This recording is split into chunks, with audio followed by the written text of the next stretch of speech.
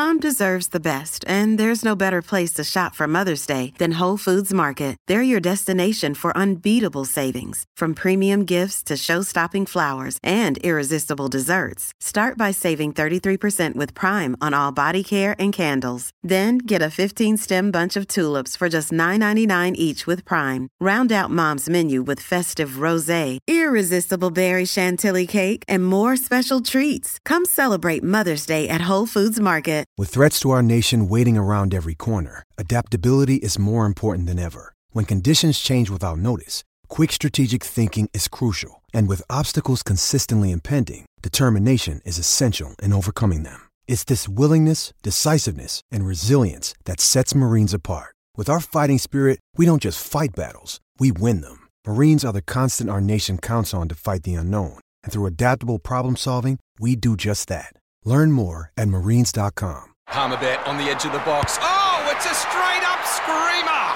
Download our app today and enjoy straight-up screamers this FIFA World Cup with great odds, great promos and same-game multi at Palmerbet. Gamble responsibly. For Gamblers' Help, call 1-800-858-858. Great form by you hitting play on this podcast. Now, check out Same Racer, the brand new racing app for same race multi-tips. Same Racer.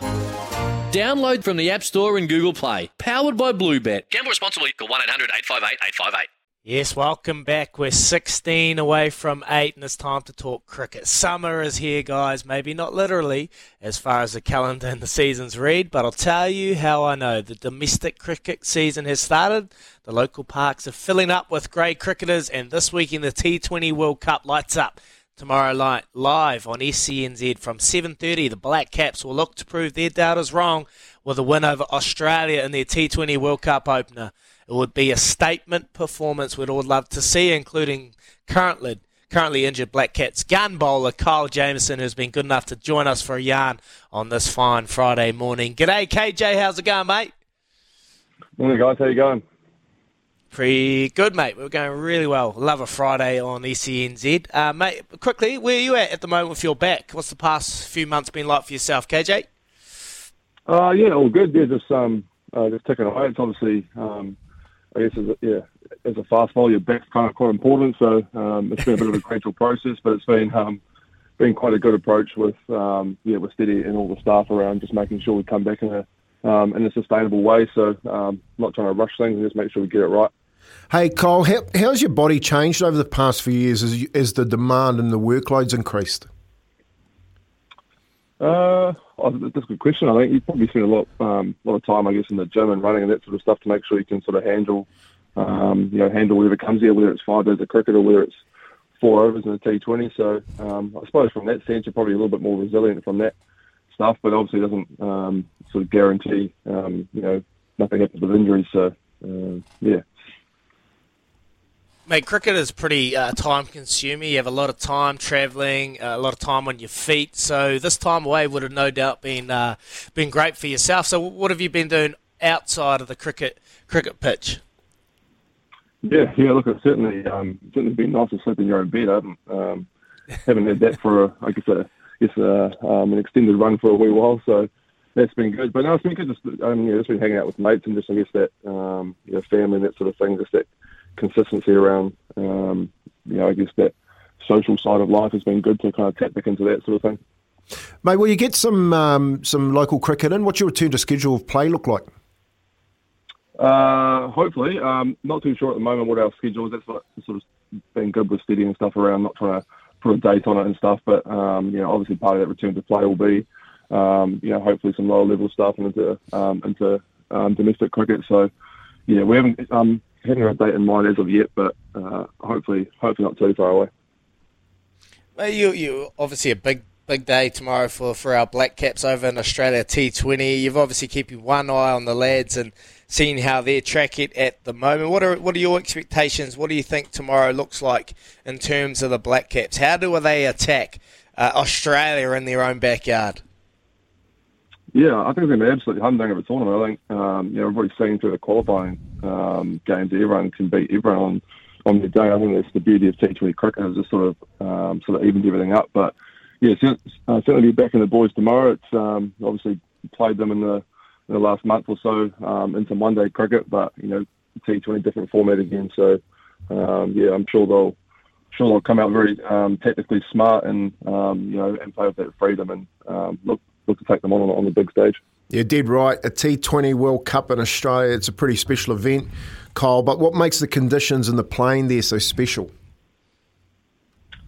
Oh, I think it's obviously, as a Kiwi, you've grown up watching, the Aussie Summer of Cricket. So there's a lot of history there for Kiwis, especially, over Aussie. But it's just big stadiums. Everything's just on a grander scale, really. We're sort of used to sort of 5,000, 5,000 to 8,000 people sort of watching around the grounds in New Zealand for the most part. And then you sort of go over there and there's, 40, 50, you get an MCG, sort of 90,000 people potentially. So everything's, I guess, on a bigger scale and bigger boundaries, which is nice for the bowlers and some pretty true pitches for the batters as well.